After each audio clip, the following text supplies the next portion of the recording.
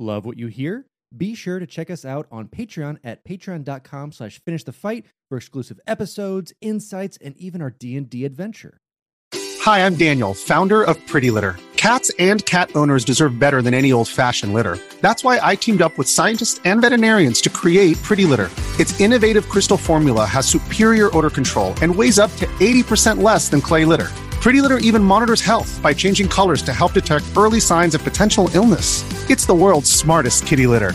Go to prettylitter.com and use code SPOTIFY for 20% off your first order and a free cat toy. Terms and conditions apply. See site for details.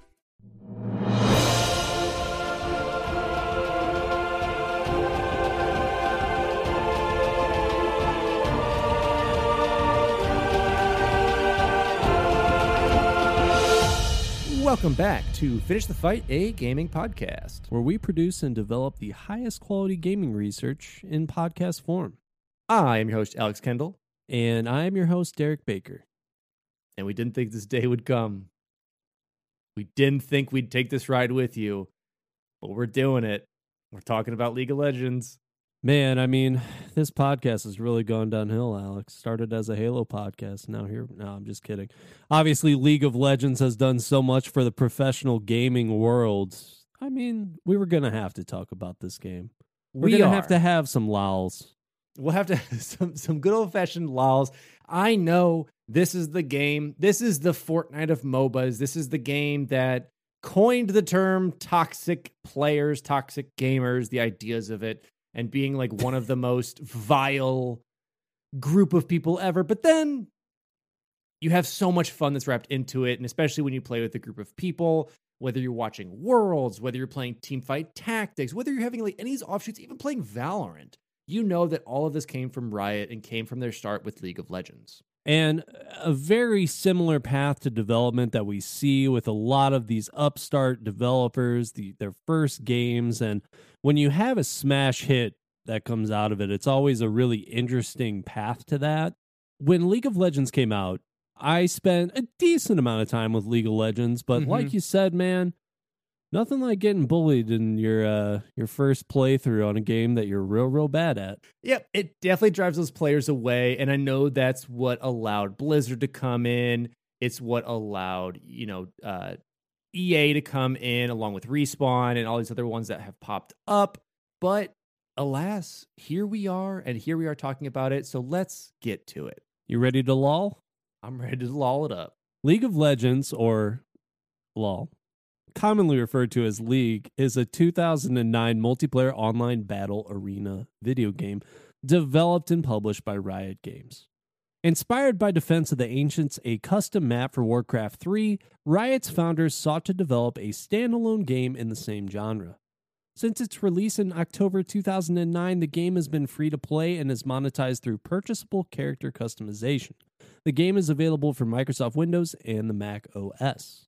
In the game, 2 teams of 5 players battle in player versus player combat, each team occupying and defending their half of the map.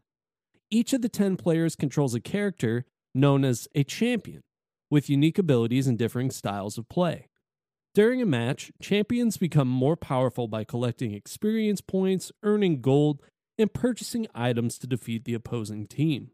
In the game's main mode, Summoner's Rift, a team wins by pushing through to the enemy base and destroying their Nexus, a large structure located within. So pretty dumbed down, but is what it is. 5v5 with your top lane, your middle lane, your bottom lane, and your jungle, and you basically sparse it out through there, getting various objectives, and then eventually crushing your team and giving them the old GG.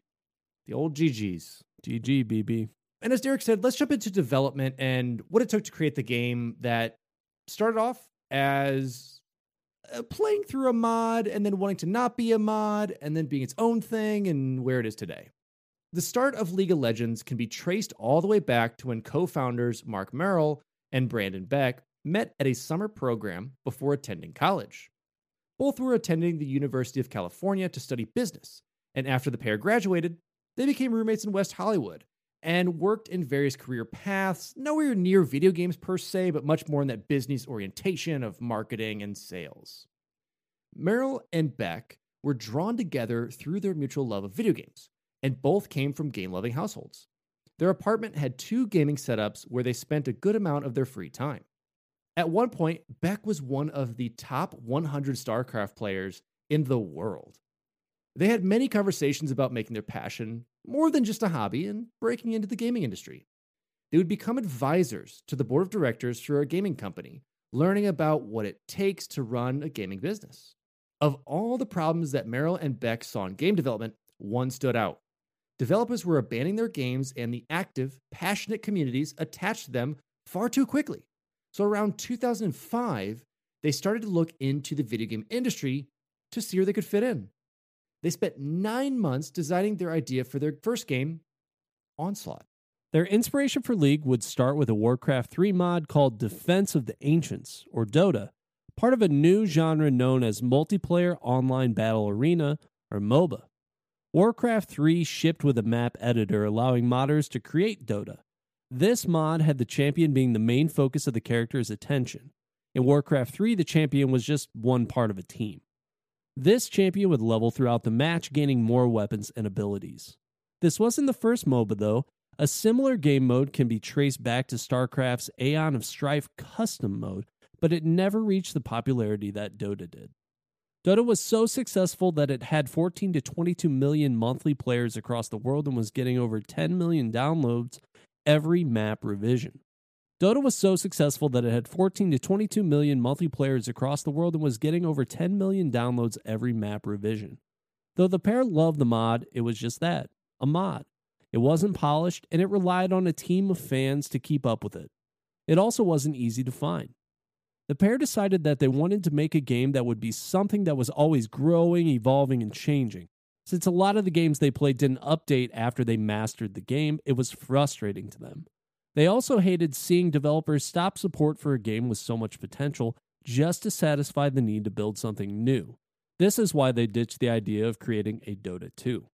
After a year of planning, they would open an office in September 2006 in an old machine shop, and they would create an outline for the game they wanted to create. These 5 things were player experience first, challenge convention, focus on talent and team, take play seriously, stay hungry, and stay humble. Ah, I see Kendrick Lamar has borrowed lyrics from the League of Legends start. Continuing on, Merrill and Beck needed people who were passionate about game design and who knew Dota like the back of their hand. So they held a Dota tournament at the University of California. For the most part, they did not find what they were looking for and actually spent a good amount of time showing students how to play the game, rather than conducting a tournament. From this event, they acquired 2 interns, Paul Beleza, who's now the senior manager, and Jeff Jew, who's now an executive producer. Jew would spend 40 hours a week at the studio while still in school. And now League of Legends, which we now know was originally called Onslaught, started entirely from scratch, being worked on by 2 producers, a VFX artist, an engineer, a concept artist, and 2 interns. Over a few months, the studio would go through a few interns, but would eventually hire Steve Feek, one of the designers of Dota All-Stars. This would be the first time Feek worked with a team, since all of his Dota work was done on his own. Eventually, Riot would also bring in another Dota developer, Steve Meskin. Initially, the game was almost unplayable due to frequent engine crashes. Mark Merrill stated, "We had a metal music track. The minions were like little undead things at the time. We went through a lot of iteration, and it was just bad." The employees at Riot didn't even want to play it, but were forced to. The artists, waiting for the developers to catch up in their work, would spend their time playing other games, and when a team lead found out, playing League was made mandatory. The studio would start to work on a demo to present at the 2007 Game Developers Conference, or the GDC, which took about 4 months. At the event, Merrill and Beck met with some potential publishers, but the deals never happened. Publishers were put off that the pair didn't want to sell the game outright, and instead wanted to make money with in-game transactions, which hadn't caught on in the industry quite yet. Unfortunately, this meant Riot didn't know where they would get the funding for their game. They even considered changing the business model to the more industry-standard outright purchase most players would be familiar with. After some debate, they decided otherwise, feeling it was unlikely their game would be as successful in this model. Continuing the search for capital, they explored the idea of selling power-ups to players. It was possible this would give them the investment they felt they needed, but ultimately felt it wasn't the right thing to do. And eventually they turned to searching for venture capital funding, raising $1.5 million from investors and family. Merrill and Beck thought the game would only cost $3 million to develop, but it ended up costing roughly $15 million. Further complicating development, there was a divide within the studio. Part of the team wanted to create a Dota clone, while others wanted to innovate and expand upon the Dota gameplay. This would lead to 4 key members of the team leaving, and it meant new workloads for the remaining team and a lot of work on the back end of the game. At this stage, the game was officially called League of Legends Clash of Fates, and during development of League, Merrill and Beck were able to acquire another $7 million from investors. So definitely starting to get that money rolling, and it starts to pay off. Riot would continue to grow, and the studio of 40 would officially announce League of Legends to the world on October 7th, 2008, and held a closed beta 6 months later in April 2009. After this announcement, Riot was able to land a deal with Chinese publisher Tencent to handle the game in that territory. Before the game could launch, Riot determined that they would need to double the amount of champions created for the base game, of which there were to be 20. But even those had yet to be completed. In addition, this meant adding purchasable skins for the new half of Champions. Fortunately, Jeff Ju was able to take on a leadership role at Riot and brought in a team of interns to help create those new characters. Those interns ended up making up half that design team. So, going from one of the 2 interns to being the lead intern. After some time, Riot started having several issues with the game and the studio. They were starting to run out of money, and if they couldn't release the game on time, they may be forced to shut down the studio. They were also feeling pressure from the competition. A good amount of the core team that came up with the original Dota were now working on Heroes of Newerth, or HON, a MOBA more faithful to the original Dota gameplay. They were also backed by S2 Games. Both studios were rushing to release their product first, but Riot was going against a studio that had shipped several games already. Feedback suggested that HON was the more desirable game, with the biggest draw for League being its free-to-play structure, in contrast to HON, which was a one-time purchase. And when players found out about this, HON lost half of their fan base in the beta, and many moved to League. The game was finally released October 27, 2009, a little over a year from its first announcement. Before the launch, Riot cut the name of the game to just League of Legends. A week before the game launched, the influx of players coming into the game would cause the online store to crash numerous times. Only about 1 player of every 5,000 was able to purchase a champion. Riot scrambled to fix it, but in the end just decided to make everything in the game free while they made sure to get everything permanently corrected. It took 6 weeks to fix the store, with an estimated 600 man-hours poured into the fix by Riot's staff, which consisted of around 60 employees. Initially, Riot thought the game's audience would be small and niche. To make money back on the release, a goal of 20,000 player engagements needed to be reached. A lofty but necessary goal.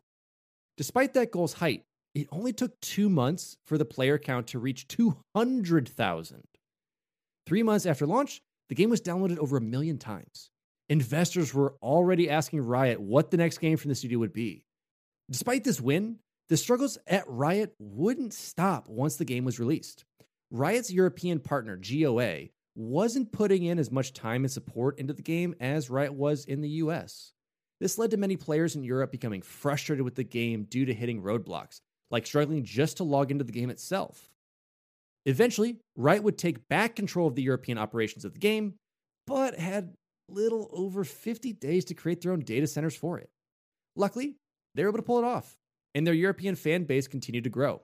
In fact, the European audience for the game would become bigger than the US player base. In 2009, the game was so big, they needed more employees to keep up with the demand.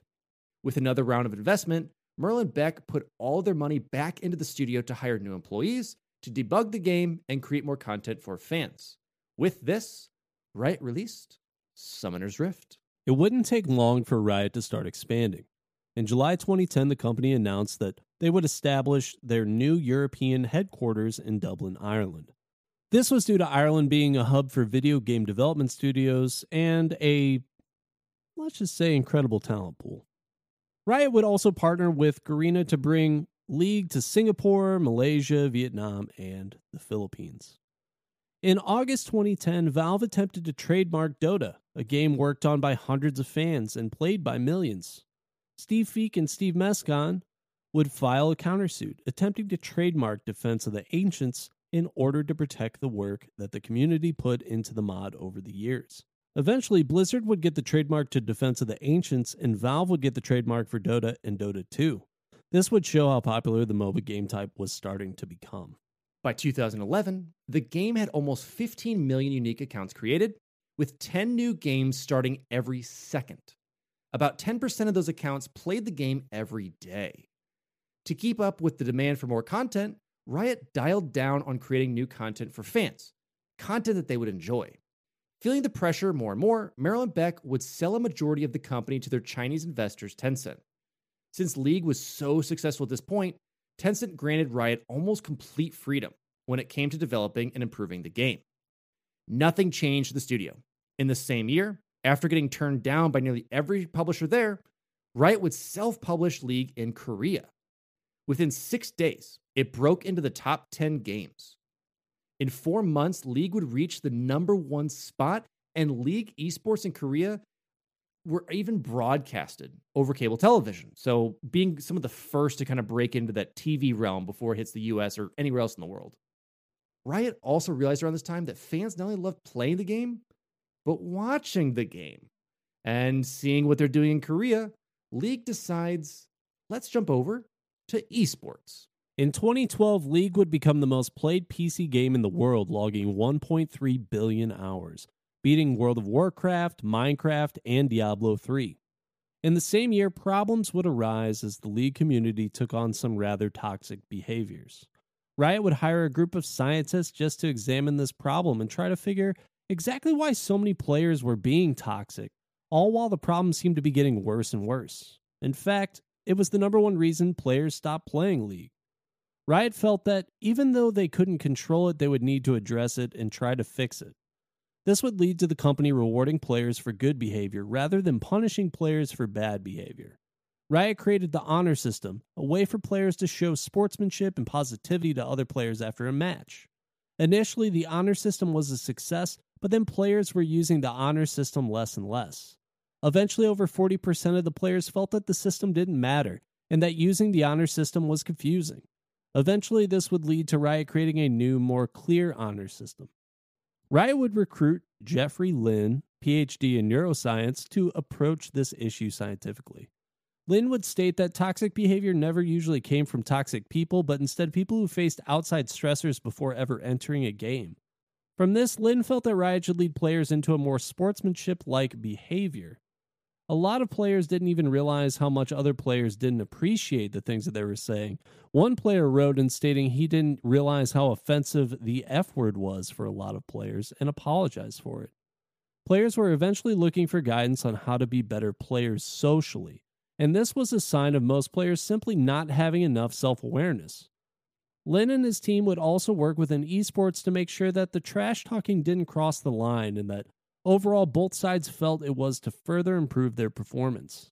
If a line was crossed, pro players were punished for it, and this would show regular players that that kind of behavior just can't be accepted, and would hopefully make League overall less toxic. It would also show that all players, regardless of their skill level, should be treated equally and fairly and with respect. Absolutely. And with this, Riot started taking a lot of this into account and would create the tribunal. If a player was reported, their information was sent to the tribunal, and other players were able to vote on whether or not the player should be banned. If they were banned, a screenshot would be sent to the player once they tried to log in. Evidence showed that 70% of players who were in the tribunal, regardless of whether they were banned or not, never appeared there again.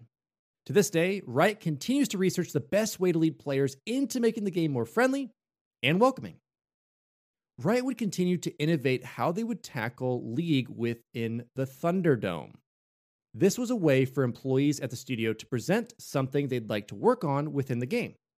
Employees would break off into teams and would have 3 days to work on a presentation. Merrill describes it as a science fair, where you're bringing your friends together, you're setting your volcano up, and you're seeing if it'll actually work. I never had a cool science project, so I don't know what you're talking about. Listen, neither did I, but at the end of the day, everyone comes into this giant room, sees what the teams came up with, and how it would impact the game. Employees then vote for the best idea. Innovations like this would continue to push Riot further and further. In 2013, the company would move spaces now into a massive headquarters in LA, designed specifically for Riot. By this time, they had just landed number 4 on the list of the top 25 tech companies to work for. So Riot's starting to climb, not even in the video game industry, but just in the tech industry in general. Riot wanted to ensure that every new person they hired would fit in with the culture of the studio in the United States. In 2014, the studio would implement Q Dodge. Within 90 days of working at Riot, anyone could leave the company, and Riot would pay them 10% of their salary if they felt it wasn't a good fit. Riot got the inspiration for this from Zappos when they created a similar program in 2009. In the same year, 67 million players were participating in League games each month. Riot saw an opportunity to immerse their growing player base in the game by not expanding on the lore, but actually just rebooting it altogether. They felt that the lore they had been building since 2009 was actually hindering the overall game, and all of the old lore would be considered a part of the lore's history. One of the developers is quoted as saying, "We've decided to push League's story beyond its original focus on explaining in-game action and forge a new narrative path for Runeterra, a world in which the factions and champions we all know and love have full freedom to grow, travel, and kick ass on a worldwide scale. From champion interactions to bios to events and beyond, we aim to expand the scope of League's story and pursue a more dynamic and wide-ranging world fit for the outsized capabilities and personalities of our champions." And it makes sense. The old lore, which we will talk about in a bit, was very just one-dimensional in a way. They were summoners. They fought based on if they were hired or they were knights or they were assassins or whatever. And then when the lore expanded out, especially as characters got reworks, they all had their own backstories and fit into many different areas of Runeterra. By 2015, Riot would be ranked 13 out of the 100 best places to work for by Forbes. In the same year, Tencent would go from owning a majority stake of Riot Games to becoming the absolute owners of the company. Tencent would recommend that League come to mobile, but Riot turned this down. Tencent would go on to release Honor of Kings, which would become the highest grossing MOBA game. In the same year, Amazon would start selling Riot points for $10, $25, $50, and $100 denominations. Additionally, Microsoft would team up with Riot's parent company Tencent to have League as one of the debut games in the Windows 10 store, along with a few other Tencent IPs such as Crossfire and Dungeon & Fighter. In 2017, founders Brandon Beck and Mark Merrill announced that they were working on designing a game once more. The pair would turn the responsibilities of the overall operations of the company to Dylan Jadia, who is the CFO, Scott Gelb, the CTO, and Nicolo Laurent, who became the president. They finally wanted to put the S in Riot Games, even though this was something that they had been saying for years at this point. The next year, Mark Merrill would tweet, "Should we build an MMO?" In August 2018, Kotaku would post an article about problems at Riot regarding sexism. This article contained stories from 28 current and former female employees. The claims of sexism at Riot turned the studio on its head, leading to lawsuits, a walkout, internal investigations, a state fair employment investigation, and the hiring of Angela Roseborough as the new chief diversity officer. Claims of inappropriate behavior could be traced back as early as 2013. Male employees would often make sexist comments about women, homophobic comments, jokes about rape, and comments about sleeping with someone's significant other. Anytime that these issues were brought up, they were simply ignored or thought of as insecure or someone just not being a team player. When Riot was initially outed for this, a representative from the company would tell Kotaku that they take this kind of behavior very seriously and that they needed employees to speak up about it so Riot management could handle it. But several current and former employees would state that management simply ignored any issues when it came to gender. while at Riot, women were shown unsolicited photos of male genitalia, discussions of who is the hottest woman at Riot, and one woman even found an email chain discussing what it would be like having sex with her. Women were also talked over during meetings, and their ideas were never used, never even seen the light of day. Women were also hired far less than men at the company, even though a majority turned away were completely qualified for the job that they applied for. Most women felt attacked during interviews, and it seemed like they were almost being called out on whether or not they were a, quote, real gamer. Some women who were hired rarely felt like anyone took them serious there. Women would be trained for a promotion, only to have a male coworker get the job instead. Now, after Riot was exposed for all these claims of racism, homophobia, and sexism, the company never denied these claims. Instead, publicly stated that they are working towards improving the company's culture and would even sponsor a Women in Games France esports incubator. Riot also hired Frances Frey to help with the PR. 9 months before Kotaku released the article, Riot actually was trying to make the company more diverse, as some female employees have noted. So, I mean, the thing is, they were trying, I guess you want to say, to do some of this stuff, but we're seeing that even now with Blizzard. I mean, that's the most recent one in our today's standards of a huge walkout of this is just the culture of weird gaming companies that become too big like this. And it's unfortunate, and the culture is shifting and has needed to shift for years. But it's good that people are actually able to come forward, and it's unfortunate that it has to be like a news outlet that has to like bring it to light for anything to happen. But it's good that it did. In November 2018, 5 current and former female employees would file a class action lawsuit against the company for denying them equal pay and blocking their career advancement based on their gender. The 2 women would also state that they faced criticism, retaliation, and harassment based on their gender. If women didn't participate and tolerate crude male humor, which includes jokes about sex, defecation, masturbation, rape, and torture, they were deemed unfit to work at the company. Riot forced 2 of these employees into settling the lawsuit outside of the court since they signed arbitration contracts when they were hired at Riot. On May 7, 2019, over 150 employees walked out of Riot for 2 hours to protest this. These employees threatened to pursue this further if the arbitration wasn't changed by May 16th. Riot would update their arbitration contract shortly afterwards, stating that new hires can opt out of signing the arbitration for sexual harassment and sexual assault claims. On August 22, 2019, Riot would settle the lawsuit against them from current and former employees. Since then, the company has publicly stated that they are working towards moving the company forward and learning from this. However, the company is still under investigation from the California Department of Fair Employment and Housing. Riot was actually withholding basic employment data that they were required by law to maintain, thus making the investigation harder. Riot CEO Nicolo Laurent would say, "With this agreement, we are honoring our commitment to find the best and most expeditious way for all rioters and Riot to move forward and heal. Over the past year, we've made substantial progress toward evolving our culture and will continue to pursue this work as we strive to be the most inclusive company in gaming."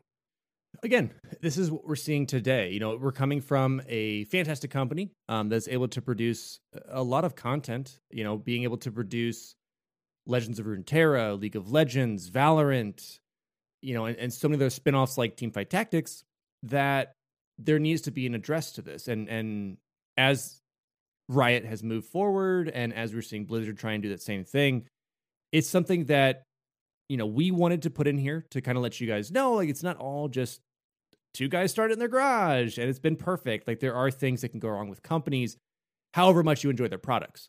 And so just wanted to add this in there as a kind of production standpoint of what really happens in a company. You know, it's not just like a one-way street into getting onto an Xbox or getting onto Microsoft or the PC or whatever. There's a lot that goes into a company, and there's a lot that goes into making like great content. And it can happen in companies that even have a massive focus on behavior in general. You know, they put all this effort into figuring out their player base and why they were acting so toxic. And, you know, if they had been putting that same level of emphasis on their own internal behaviors, I think that maybe you would have seen some of that trickle down into the player base. And that's exactly it. I mean, look at 2 of the most toxic communities really out there, You're looking at Riot and Blizzard for a lot of things, and it kind of stems down from what they're doing with the company. Weirdly enough, it's just kind of what it is. And if you can kind of train players to be more positive in a lot of these things, you increase that player base, you retain that player base, and people have fun. Now, let's bring the mood up a little bit, and we'll talk about and break down the gameplay. As I had said, it's simplistic, should I say, in its nature. You know, on paper, the game makes sense, but there's so many nuances that go into it. So we're going to break down the different modes and just the basics of a good old League of Legends match.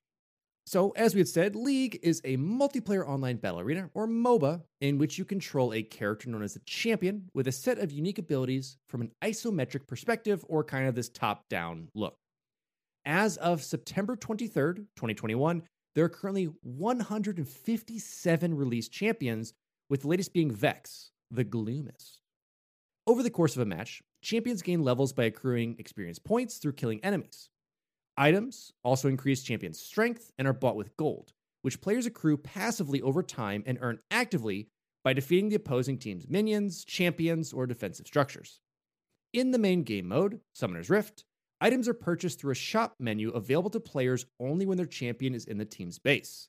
Each match is on its own. You know, the levels and items don't transfer over to a different map or to a different game. It's all each game set on its own. So almost like a roguelike game where everything kind of resets. You got to rebuild it up. So you always start back at level 1 up to level 18. And as you go through, you have 4 abilities.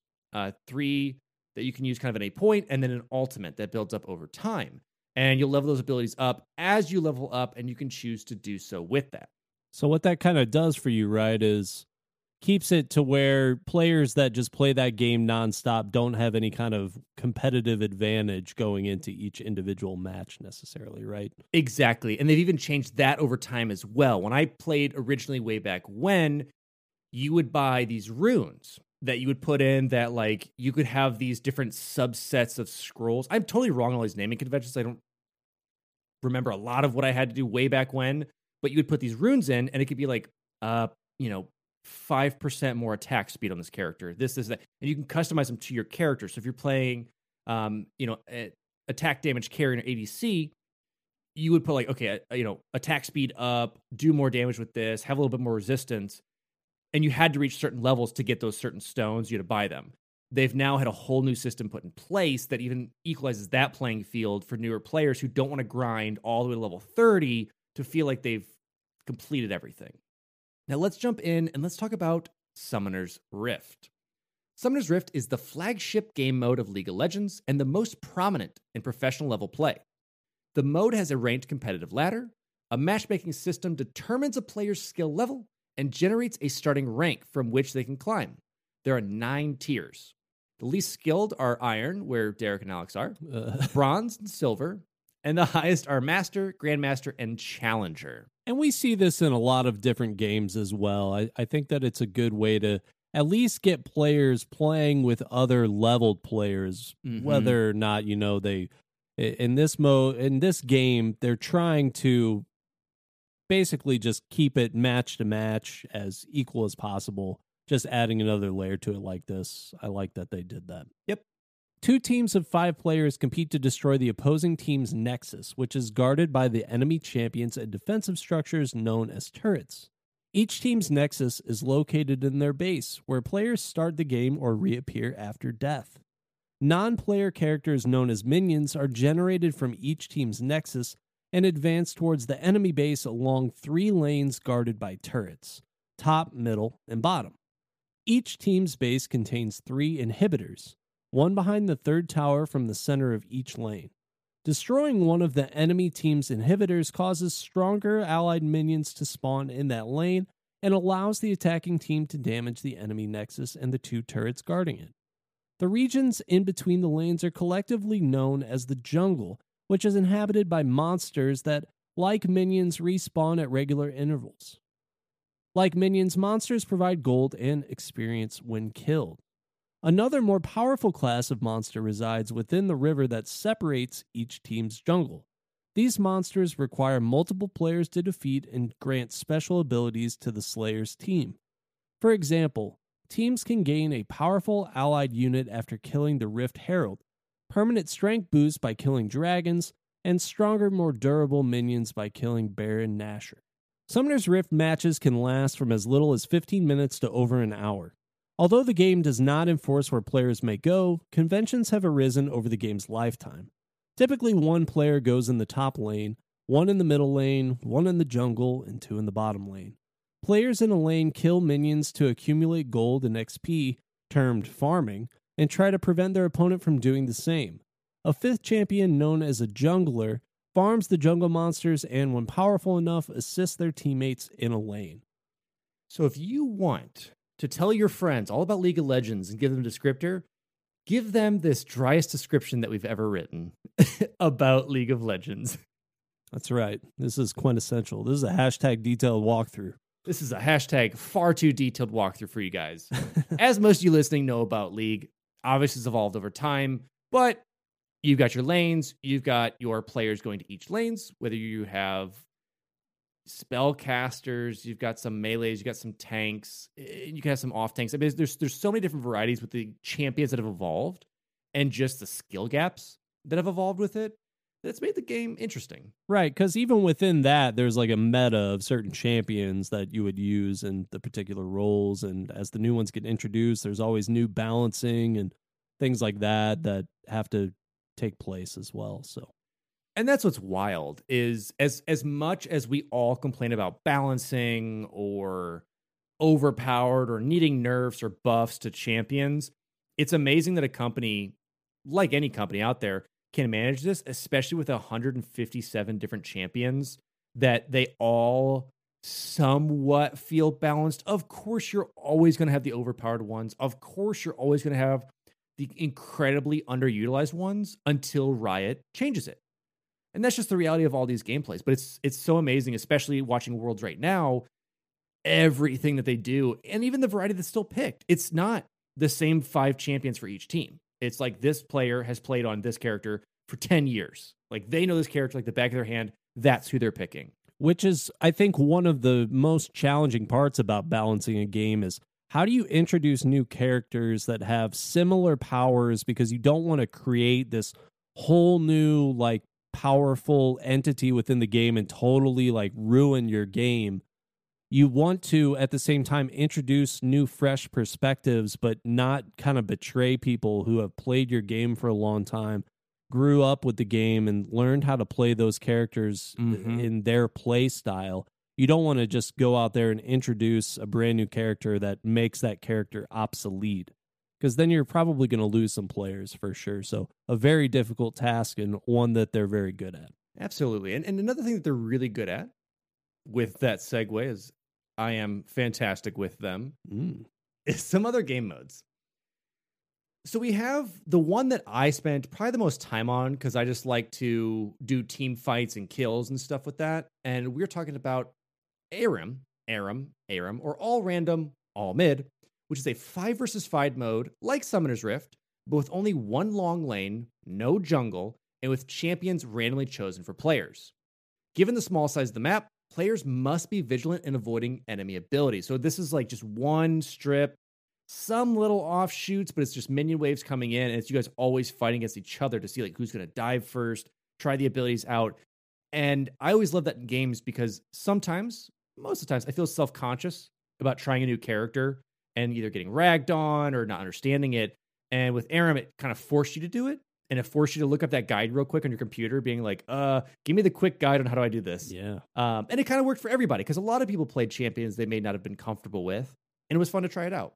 We also had Teamfight Tactics, which is not necessarily a mode, I would say, but it is part of the League launcher. And Teamfight Tactics is an auto battler released in June of 2019 and made a permanent game mode the following month.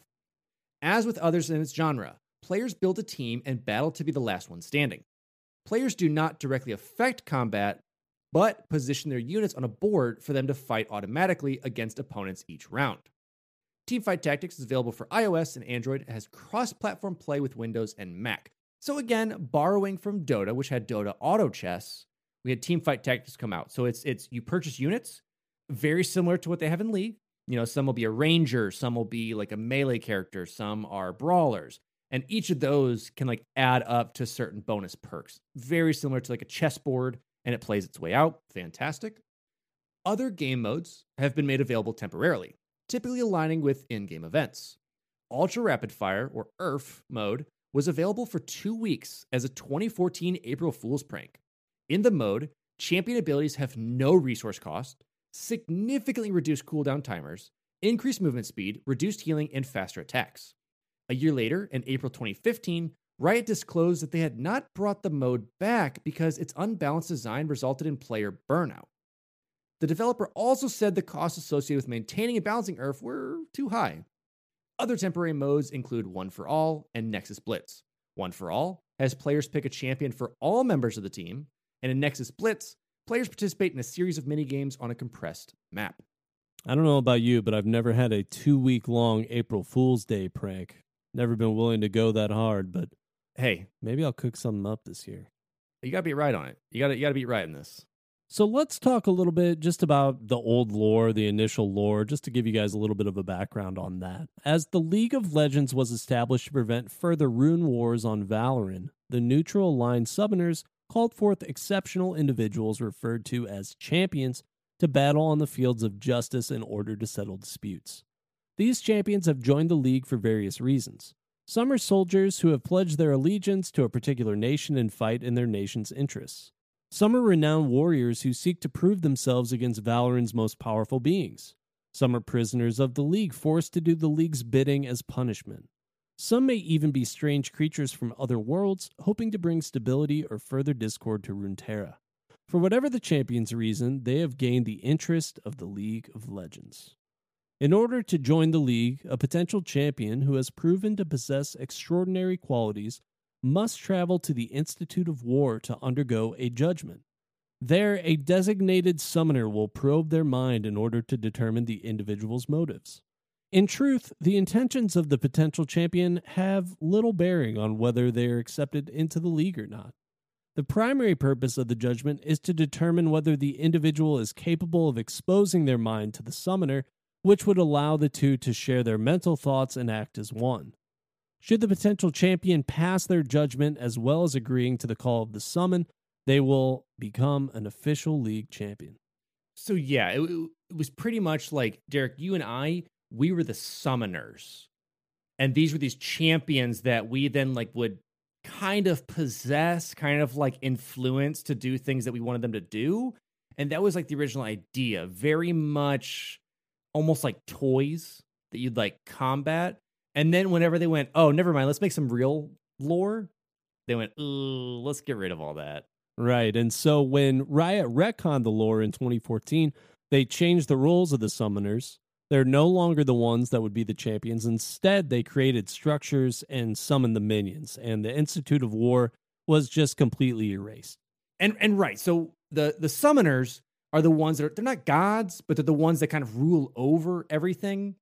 And the champions are now of their own free will, and all of their backstories are simply amazing of like why they're here. And it intertwines so many of them together, whether they were part of the same gang or they were part of like just the same tribe of people or just because, there's so many of those things in there that allows for so much freedom for them to build this lore out. And it's really expanded. And this is a game that doesn't necessarily need a really super deep lore, right? You kind of log into this game and play, and maybe it's kind of interesting to read when the new champions come out, but it's not game defining. Exactly. You can play the game by itself and need none of this lore. It just shows how much they want people to be interested and how much they're interested in their own characters they've created to keep building this, to show who's otherworldly, who's a pirate, who's doing these things, and why is everyone coming together? And that's why whenever they rebuilt Runeterra, there are several different regions that people are from, or different planes of existence. So almost more of a D&D style to it, and less of like a toy soldiers thing. Ooh, I like that. Toy soldiers, that's what we need to get back in on. Let's do that. Jump back into there, baby. Another day is here, and you're ready for it. What to wear? Check. Breakfast, lunch, and dinner? Check. Planning for what's next and how to save for it? That's where Bank of America can help. For your financial to-dos, Bank of America has experts ready to help get you closer to your goals. Get started at one of our local financial centers or 24/7 in our mobile banking app. Find a location near you at bankofamerica.com/talktous. What would you like the power to do?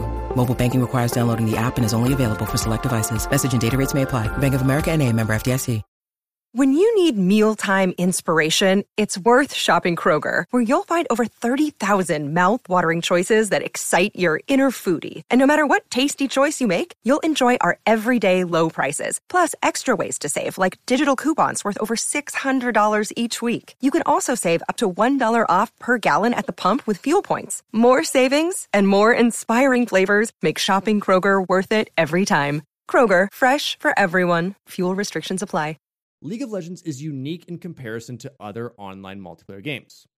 The biggest form of marketing is something that they actually lose money on, which is esports. With esports comes a feeling of camaraderie, competitiveness, sportsmanship, and loyalty. While Riot's tournaments and championships are about making money, they're really about marketing League. Very similar to having avid fans for coming together to watch a Super Bowl game. These fans of these esports leagues flock. I mean, even talking about when we're recording this, talking about Worlds right now on Twitch, just when I jumped on randomly, 430,000 people just there watching these tournament splits. And it's just amazing to see where something that was basically on some fold-out tables is now breaking its way into stadiums and is garnering these huge supports and garnering these amazing crowds, not only just online, but actually coming out to these tournaments. Again, very similar to all the sports that we see across the world. And I think it's especially significant because when you think about the Super Bowl, you're watching guys kind of do things that, I mean, NFL athletes obviously are doing things that normal people just cannot do. Mm-hmm. And you're seeing the same thing happen within these tournaments. But at the same time, like for a Super Bowl game, I'd have to try really hard, I think, to go out there and grab a group of people and get a football game going, right? Like that's just not something that I can go and do. There are people who are so enthralled with League and what these professional gamers are able to do that they're willing to just watch these people play and learn from them and then take that knowledge back and go and play the game. I mean, it really does, I think, lend itself to the community in a way that professional athletic sports cannot. No, and the other thing, like marketing wise, like that makes it so accessible, very similar to like you and I be able to go, pass a football around or kick a soccer ball around, is a low dollar amount investment. And with Riot, it's free. And so co-founder Mark Merrill elaborates on this freeness of the game by saying, quote, "People told us when we started that if you don't charge up front, or if you're not selling extra powers or stats, it won't work. But that fails to account for the coolness factor. If you're really into cars, you don't mind spending $50,000 to soup up your Honda. That's the player we're tapping into."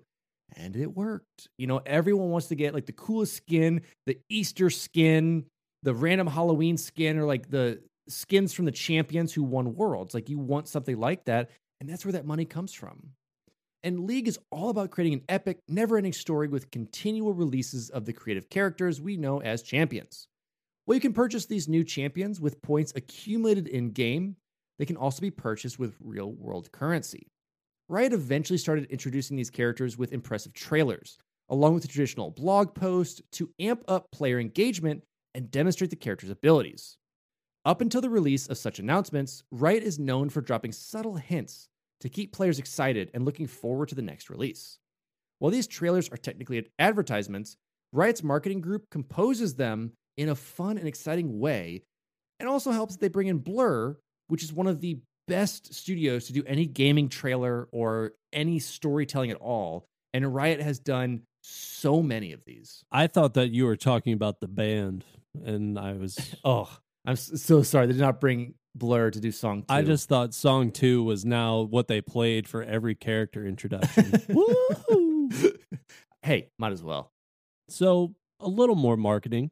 Let's talk about PAX 09. This would be the first time that Riot would demo the game to the world. where players were able to play the game and fans were waiting up to 3 hours to play this game for the first time. So from the very beginning, a lot of hype.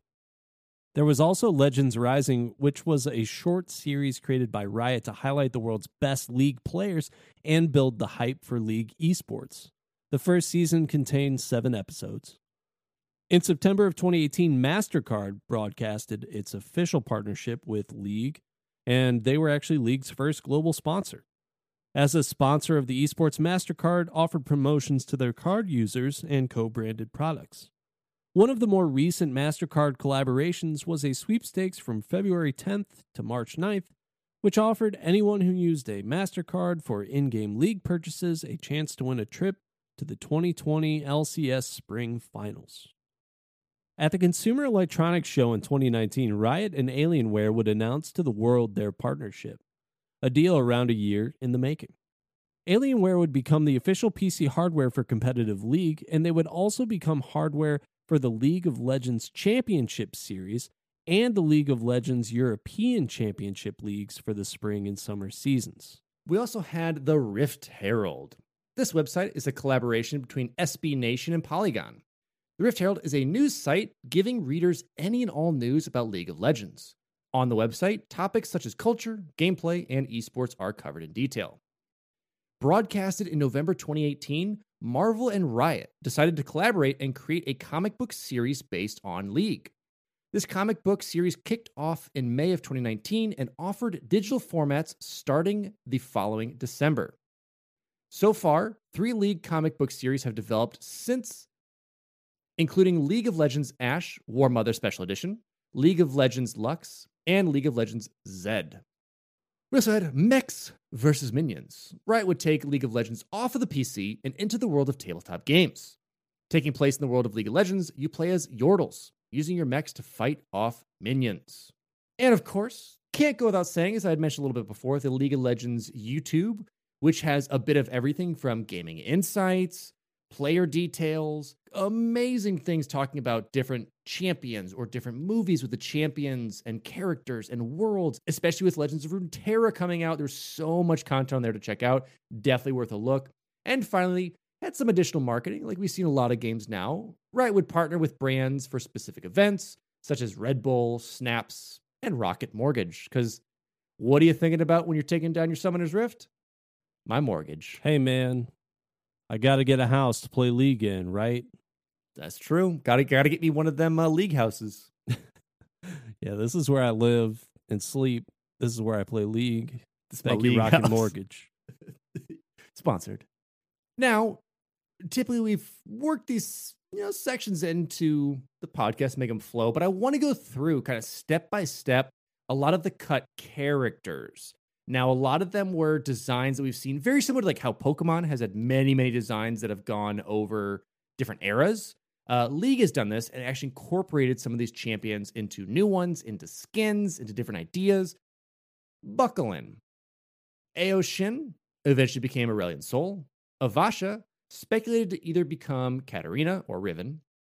Evedrian, the Astral Guardian. Cece, the Hex Tech Engineer, eventually becomes Braum. Cyborg Cowboy, concept that became High Noon Jin. Eagle Rider is either Quinn or Valor. Elemental Hydra, scrapped because Riot couldn't find a theme for it. Gavid, the Plant King. He eventually became Mordecai. Husk, the Hive Commander, reworked as both Camilla and Kaisa. Ink Mage, it's found in the code, but no concept for it. Iron Engineer was going to be this giant mech robot, still not used yet. Ivan, the Mad Bomber, used for Nautilus and Ziggs. Omen, Paper Mage, uses words and kind of has them do effects, not really used yet. Priscilla, the Spider Queen, becomes Elise. Rob Blackblade, the Dashing Rogue, cut due to art not fitting the game's effects. Ruby became Vi. Seth, the Sand Mage, eventually becomes Azir. Taboo, the Voodoo Shaman. Tempest, created a space that slowed down projectiles. Tiki, which is this little tiki guy that's kind of yordly. Twin Yordles, one had a bomb and one had a rocket launcher, so they're kind of going off of some World of Warcraft-esqueness to it. Earth the Manatee was actually an April Fool's joke. Well Soretios, the Hydra Soul, which eventually became a Zir, and Yordle in a tank. It's Yordle in a tank. They don't know what they're going to do with it, but that's the option. Could be like a Heimerdinger type thing. Plenty of other stuff with it. The only other thing that's been cut that was actually a thing for a while was Dominion. Dominion is Riot's version of Capture and Hold. Dominion games would last about half the time of regular League match due to the fast-paced nature of the game type. This game type was something that Riot had been thinking about for a long time, and when they finally decided to create the game mode, it took around 9 months to develop. Dominion was removed from League February 22nd, 2016. So again, I'll probably put a list of like all these different characters and just the info about them probably in the descriptor for this episode, just so you guys can kind of see some of the stuff we worked on and some of the characters that could have been, are, or should not have been.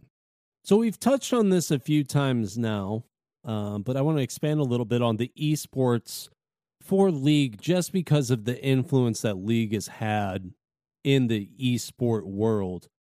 So basically, from the time of the game's launch, fans were organizing tournaments of their own for the game.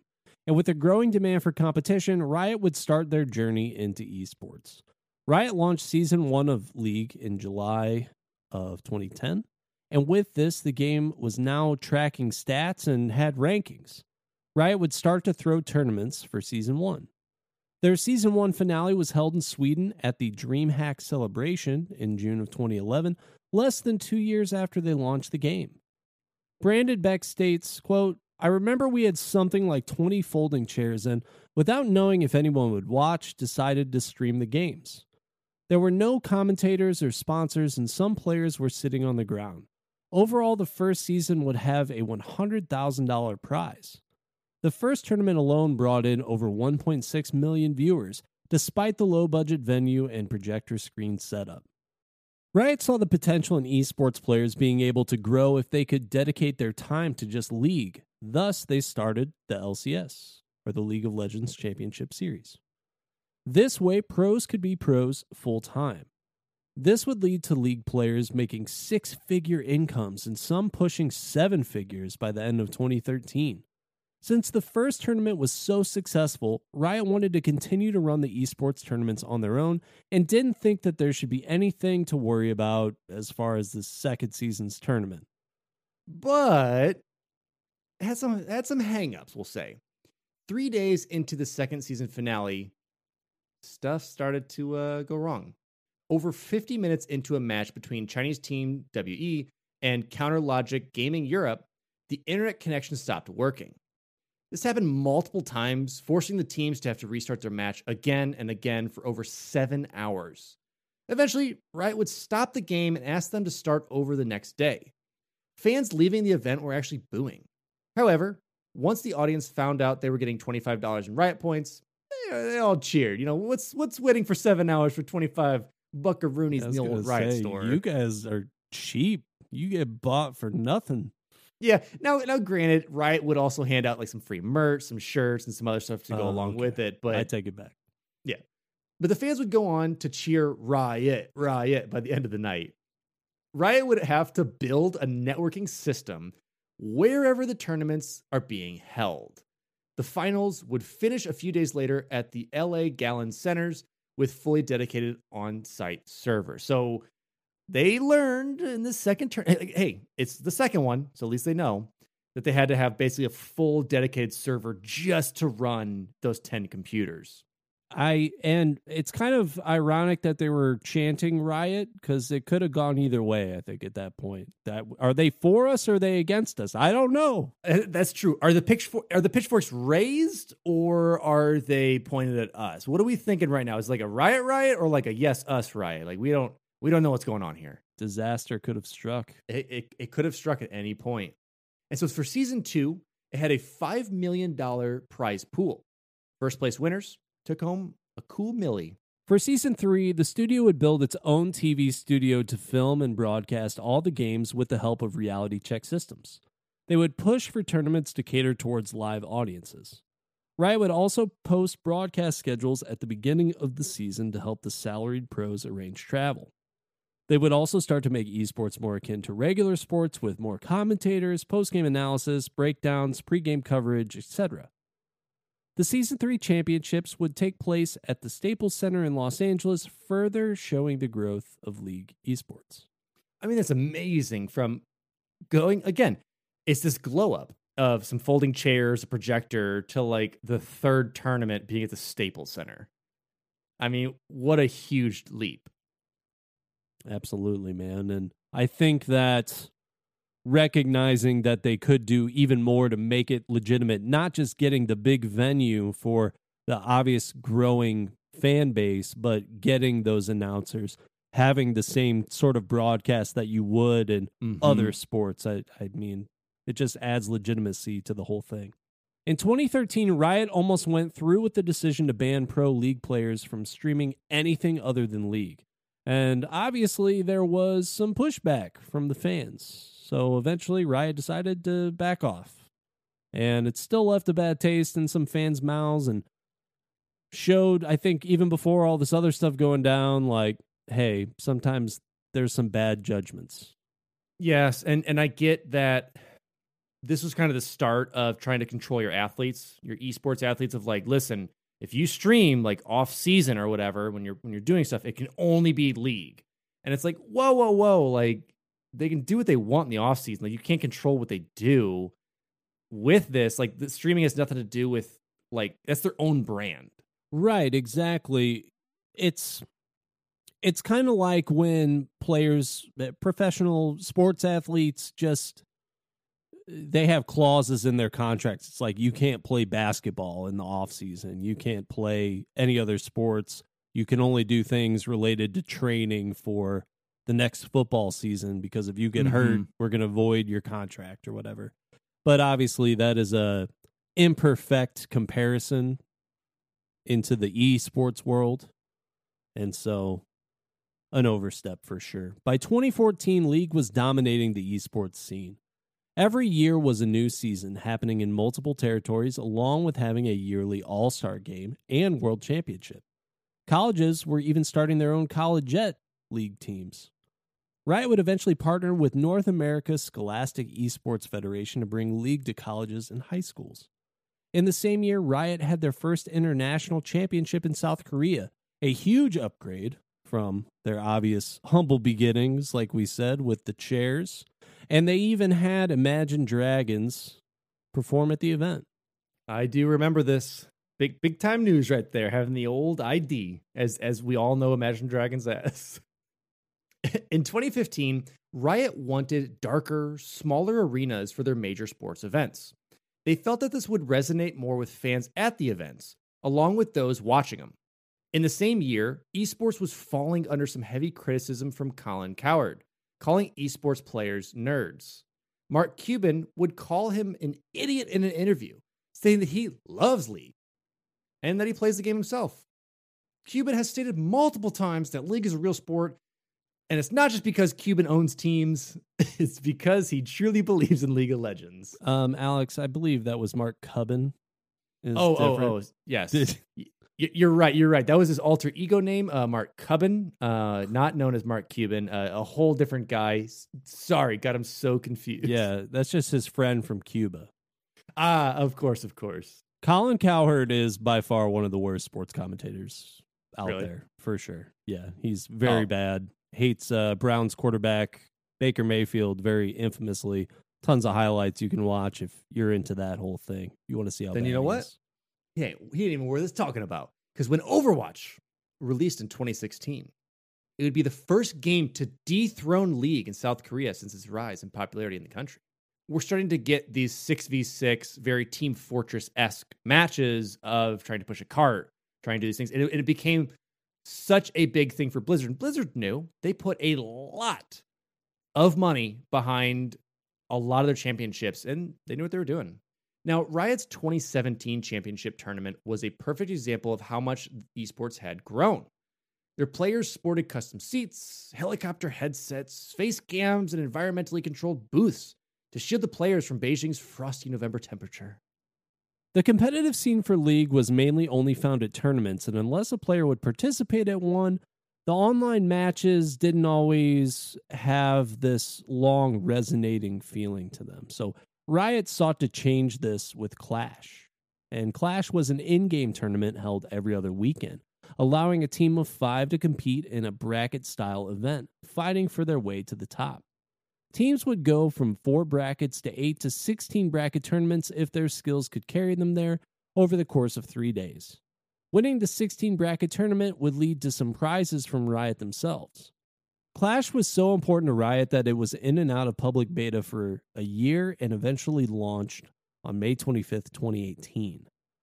In recent years, Riot would start to ban Major League players from tournaments. Another controversy would arise as well. Many players would criticize Riot for releasing major patches right before the tournaments, not giving players much time to adapt to it. Riot also wasn't allowing teams to share revenue from sponsors. In one case, the owner of Team Solo Mid, his name is Andy Din, would go online to ridicule Riot and how they're handling esports. Mark Merrill would respond to these allegations, stating that Din wasn't paying his players enough, along with other bold statements. This wouldn't bode well with most online, since Merrill dodged questions and attacked Din in the process. This would lead to competitors calling for a union.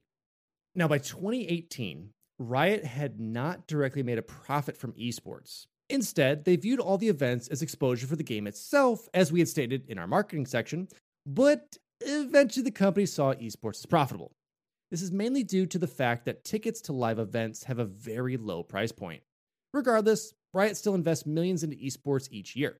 It's hard to believe considering esports brought in 99.6 million people watching the 2018 final. By the end of 2018, League generated $1.4 billion.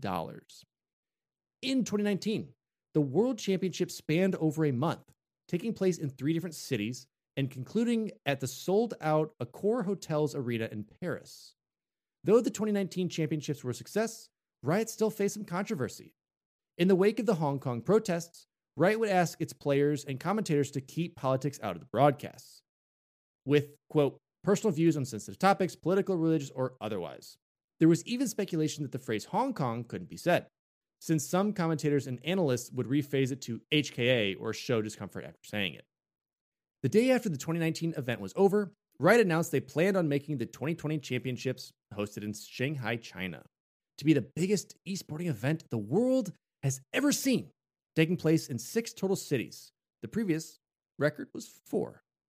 Riot also created a broadcast center in China to handle 5 streams at the same time. Now, granted, with COVID and many other things, it didn't pan out to all they wanted, but we're seeing a lot more that come back with the 2021 season.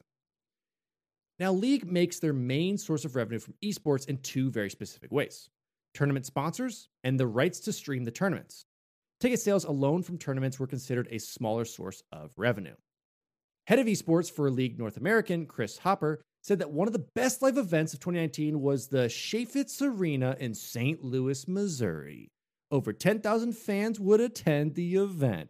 No big deal, just the city where we are, and I drove by it when it was going on, so technically I was there. I was not there at that point. I don't Technically, believe. I am more of an esports legend than you are. Yep, that is factual. So, nice little timeline breakdown. You could see basically from the very beginning. It started out very, very small. They didn't have high expectations. I mean, that was like a 9-year, 10-year breakdown, basically, of going from this little small event to, big 6-day events over in Shanghai. So you could see the growth, you could see the investment, and it's paid off for them. Now let's move over to the music. The music of League of Legends is unique compared to most other titles in the industry. The music department originally started with just Christian Link creating music for the login screen. Originally starting out in billing support, answering questions for German players, coworkers eventually found out that he was at one point a popular musician in Germany. Before long, Riot had him working on the game's music. Today, the music department for League of Legends now contains several collaborating composers under Riot's ownership for all of the game's needs. The genres of music found in the game include heavy metal, rock, EDM, pop, and anything in between. One reason music has inserted itself into the game is as a selling point for champion skins. The first of which was Pentakill, a virtual heavy metal band that was formed in 2014. Riot wanted music for every playable champion, with each track reflecting the champion's backstory and characteristics. Some of these champion tracks would even go on to receive music videos, of which the entire audio department had the freedom to explore whatever creative avenues they wanted. Most of these music videos were introduced as a way to advertise and hype up fans for the League of Legends World Championships. Each year, a different Worlds anthem is released to promote the championships, switching between different international artists such as Imagine Dragons and Zed. The quality and lyrical content of each anthem is different, but they all follow the same hard-hitting, bass-heavy orchestral model to create the most dramatic and exciting song possible. And on January 27, 2015, Riot released The Music of League of Legends, an album containing all of the music created for the game at that point. And really to break off on kind of what Derek has said with those departments, there's three major groups, whether real or artificial, that have come about throughout this. The first being Pentakill, which is members of the game that we see in there. They got their own skins. We also had KDA, which is a group of Americans and some K-pop stars that have come together to make some music videos. They've doing a lot of the world's themes now, as well as True Damage, which is a League of Legends themed hip-hop group created to celebrate the 2019 World Champions. And with all of these groups, they've also got these, like, I guess, personas with the characters in games. They got skins for a lot of the characters, and a lot of the artists got to kind of choose that and choose who they felt like their character aligned with. And it's really kind of cool to see that. Like, these establishments of bands or picking up bands to do this and then also adapting them into the world. It's kind of cool. Definitely really cool, and glad that they were able to pick different genres and try and incorporate all these different things into the game. Sometimes games just get too hung up on trying to, sound hardcore, and so we're going to do all the heavy metal, or, sound really cool, and so let's do the hip hop, or just like spammy, crazy K-pop absurd awesomeness. So for them to be able to blend all those things into this game and use all those different artists is really cool, and shows that they're very aware of, how wide their fan base is. Absolutely. And allowing, like you said, kind of these genres to bend around and to have fun with the skins and fun with the characters and like take their own game seriously, but also take it into a whole nonsensical fun side of it by putting these alternate reality bands into the game. For sure. And so we're coming to the end of the episode. Let's talk, of course, about how this game has been received. This one's a little bit different because it's still like a big ongoing game that, typically we're talking about games of the past that have had new sequels, and we just sort of give this fresh perspective on an older game, but this one still going strong. The game has won several awards since its release, several from the First Game Developers Online Choice Awards, and has received a 78 out of 100 on Metacritic. In 2015, League would land the number 15 spot on US Gamer's The Best 15 Games Since 2000 list. By September 2016, League was the number 1 stream game, with 3 out of the top 10 channels streaming the game. Today, Riot has offices in LA, St. Louis, Sydney, Dublin, Berlin, Seoul, Istanbul, Sao Paulo, Moscow, and Taipei. And over 111 million people play League each month, with 157 champions to choose from. To this day, billions of hours are logged each month in the game, and professional esports players are making anywhere from 6 figures to over millions of dollars each and every year playing the game. Esports alone has grown into a cultural phenomenon that has taken the world of sports by storm. In 2018, Nike even signed their first ever esports player. The next year, League was part of the main plot for the final season of Ballers. To this day, the learning curve can be quite the obstacle when attempting to jump into the game, as Derek and I, well, mostly Derek might know. And one of the reasons, though, is, to be fair, is the dramatic skill gap and the dramatic skill differential between characters. So there's obviously, and they've listed it, easy, medium, hard. It's like learning the character. So it's definitely there. But Riot, they've done well. We discussed this earlier, that they've done well in balancing and knowing what to do with player feedback, analysis, and quickly putting those patches out when they needed to be. And League still has been one of the most popular games of the last decade, at least. Just something that we're seeing that not only launched esports into the major leagues. You know, we had basically Halo 2 bringing us to the minors, Halo 3 bringing us to like AAA, like a little above AAA a little bit. But then when we start to see League jump into the scene, like that brought it to the major leagues, brought it out into the world, and brought it to the television, brought it to ESPN, brought it to South Korean TV, brought it everywhere with it. Brought it to Ballers. I mean, The Rock was in that. That's a big deal.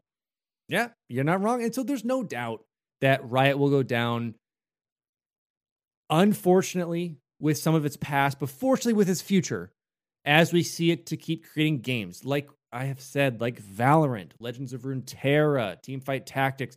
So much they have on the horizon. And people have always joked that Riot's a one-game studio, and they've continued to show that they could have really just been a one-game studio, but they put out even more content based around their lore and the characters they have, and it's doing well.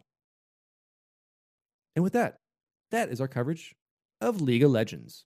Hate it, love it, let us know what you think. But as always, Derek, why did we choose it? What do you think? We chose this game, obviously, for the same point that we've made quite a few times throughout this episode. The effect that it had on e-gaming is something that's propelled e-gaming into another stratosphere. It's really helped legitimize that as a sport. It's helped people, I think, start to look at esports differently. You know, not just the fans, but more casual people, I think, are able to just have a respect for what these guys are able to do. You know, the amount of money that goes into that is obviously a very, very high dollar amount.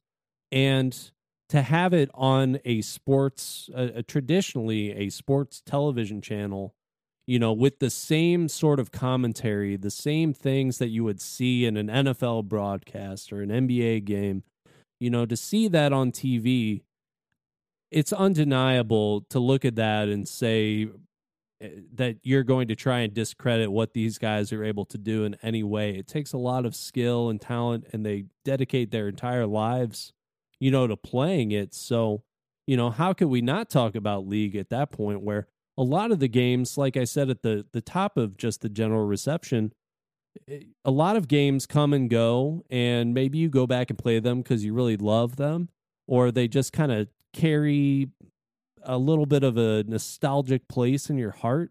But this is a game that just has a lot of legs, and it doesn't look like it's going anywhere. You know, it's going to be a game that sticks around for a long time. They've really been able to figure out, I think, a lot of the issues with balancing, and they continue to get better. And I think esports as a whole continues to get better. And it's great. It's exciting.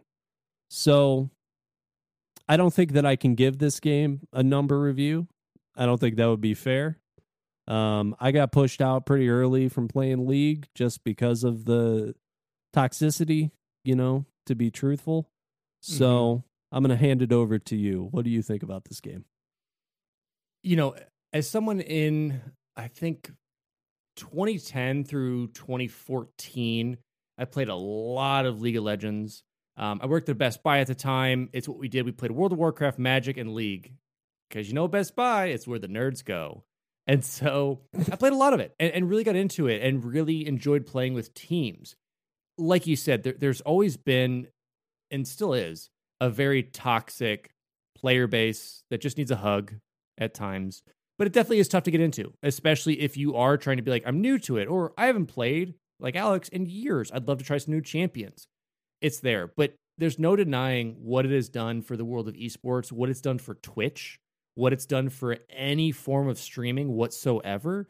It's established the career paths of so many people. It's established so much across the world.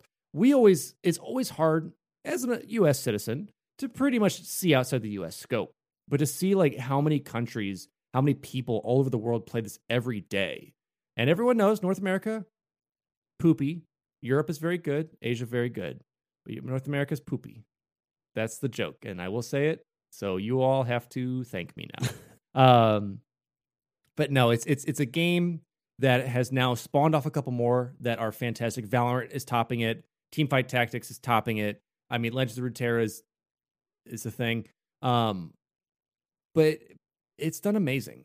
And Riot's done amazing with it. And it's so cool to see where it is. And weirdly enough, my favorite thing of League of Legends is the lore. Checking it online and just, I love lore stuff. Whether, like I said, it's D&D or whether it's coming from a game. It's so much fun to see the effort people put in to make what their characters are, who they are, who do they know, what's their reason for being. It's so much fun. So if I had to give this a rating, I would give it the characters that I played from 2010 through 2014. It would be a Twitch plus Fiddlesticks plus Garen plus Jinx plus definitely not Twisted Fate. I didn't understand him when I first played him, so knock him out of the contention. Add in Azir. I was pretty good with him. He was fun. And then divide that by how much I hated the jungle and didn't understand it. Out of 10. Nice. I like it. Thank you very much. I don't understand that one as much. There were no rock references. I will rate your rating instead of the game. It's a zero reverse rating. 0 out of 10 for sure. Oh, huh. Sorry. Huh. Research for this episode was done by Alex Kendall, Derek Baker, Evan Barr, and Richard Scanlon. The intro and outro music for this episode was composed and recorded by our friend Evan Barr. Beautiful. We always love them. And we always love those people over at Patreon. For those of you who don't know, we just finished up our second session of our D&D Finish the Fates, which has been going fantastic, as well as we just updated our Minecraft server. And if you're not interested in those, we've got plenty of other things on Patreon, including some physical rewards like shirts, stickers, posters, plenty of things like that, plus shout-outs, exclusive Discord stuff, cool things. Go check it out. I want to thank those people today with Tactics, Sky the Bear, Grant Dillon, Mr. Choff, Trace, Mega, Nick Hyman, Richard Scanlon, McChief, Climbing Spork, Miss Straight T98, William Krull, and Mr. Toot. So thank you all so much. Give us a follow on Instagram. We're also on Twitter. We'd love it if you were to join our Discord. It's free to join. Alex and I are over there having a lot of fun, hanging out. That's where you'll find a lot of those updates about the Minecraft server, the D&D nights. So we'd love to see you drop by. Hit us up. And you can catch us over at Twitch. You can catch me at twitch.tv/Sourman70. That's SOURMAN70. As well as Derek over at twitch.tv/TheBakerman247. That is TheBakerman247. Got a little meatball meow in there. I like that. You can find us on Spotify, iTunes, or most likely your favorite podcast listening platform. If you haven't yet, please leave us a review. We love hearing from you guys, and it helps us out a lot. And with that, again, our coverage of League of Legends. What did you think? Have you played League? Are you a League diehard, or have you stuck away from it? I know it's fun to meme on, but let's get talking. As always, I'm your host, Alex Kendall. And I'm your host, Derek Baker. And this has been Finish the Fight, a gaming podcast.